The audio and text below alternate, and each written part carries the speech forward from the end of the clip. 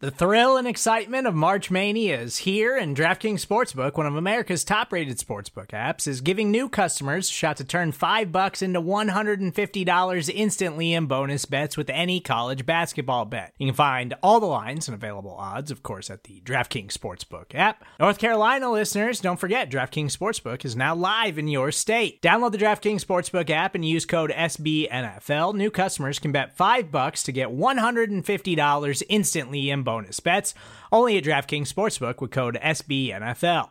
The crown is yours. Gambling problem? Call 1-800-GAMBLER, or in West Virginia, visit www.1800gambler.net. In New York, call 8778-HOPE-NY or text HOPE-NY. In Connecticut, help is available for problem gambling. Call 888-789-7777 or visit ccpg.org.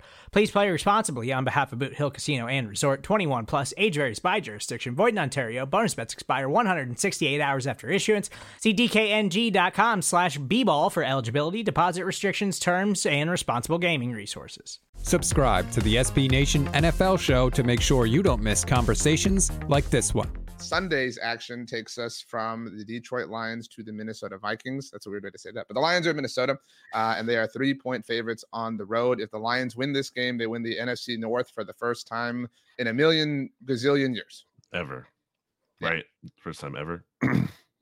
So they used to play in the NFC Central or whatever. Anyway, the Lions are going to win this game. The Vikings were more feisty than expected last week against the Bengals, but still, I am not putting any faith in Nick Mullins. And I think the Lions offense is cooking, and they will continue to do that. And it's a little suspicious that this line is only 3.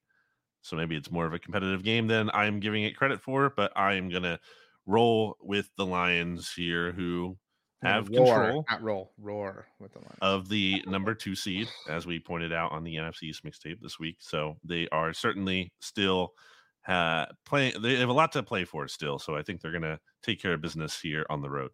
I think you have to go with the Lions in this one. And Nick Mullins was super fun last week.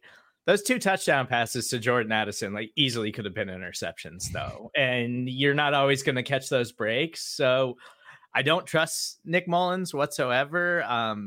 It is a decent matchup because that Lions secondary is still super suspect. But at the end of the day, I just think the Lions are just a better football team. And when they put it all together offensively, I don't think there's any defense in the NFL that can truly shut them down. So Minnesota's defense is playing really well right now, but I'm going to go with the Lions here too.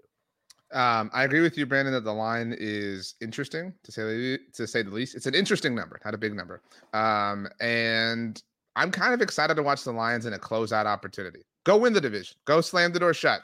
We haven't seen them in this kind of moment in a very long time, obviously.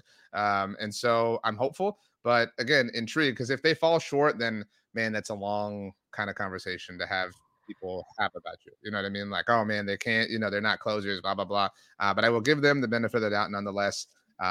Go Lions. Get it done.